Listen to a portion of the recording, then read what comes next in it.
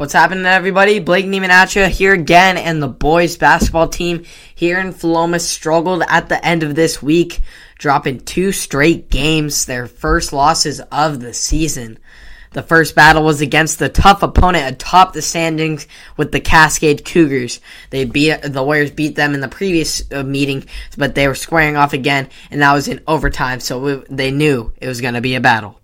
Michael Lundy was the powerhouse for the Warriors as usual in this one, scoring over half of the Warriors' total points in the game, with 3 consecutive trays to start the game on a 9-3 run by himself.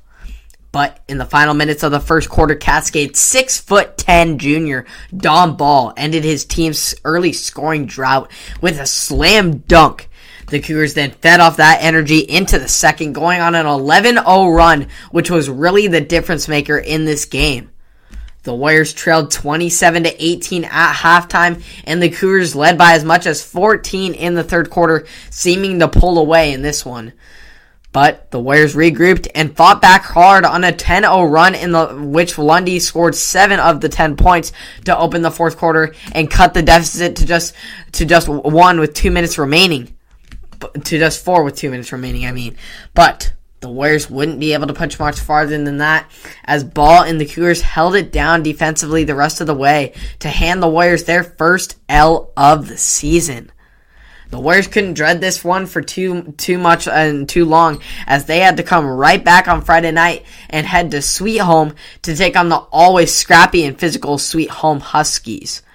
As was the case in a Wednesday loss against Cascade, the Warriors got into a hole and had to try and climb their way back into the contest.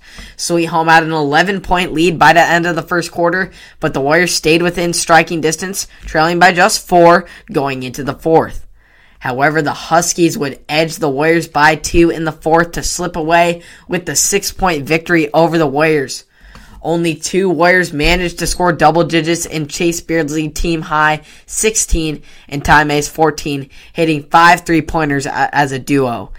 The main problem for the Warriors in these 2 games was the absence of their athletic power forward in Ty May, who fouled out in both of the games.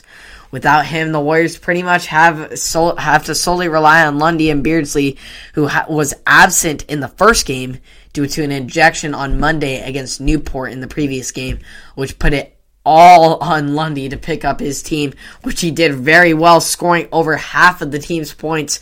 But that left no real threat inside, and the teams took advantage of that especially on Cascade with 6'10" Ball.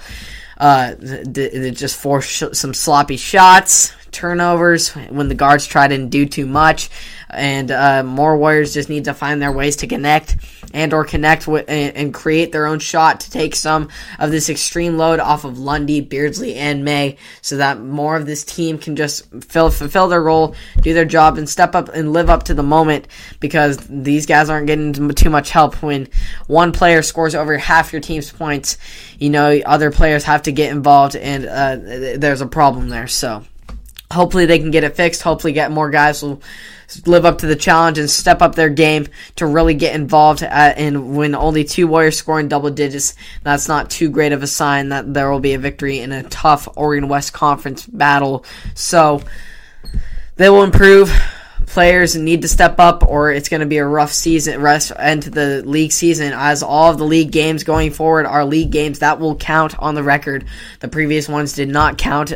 For some reason, they did not count the league games due to OSAA, because I guess they can only have 6 games in the season on record in the standings. So the Warriors are currently 0-2 in league. So not actually the Cascade one, I believe, did not count. The Sweet Home one did not count as league games, so they are 0-1 currently in league. So not a good start, which puts them last. So they will definitely need to win out if they want any chance at winning this Oregon West Conference title.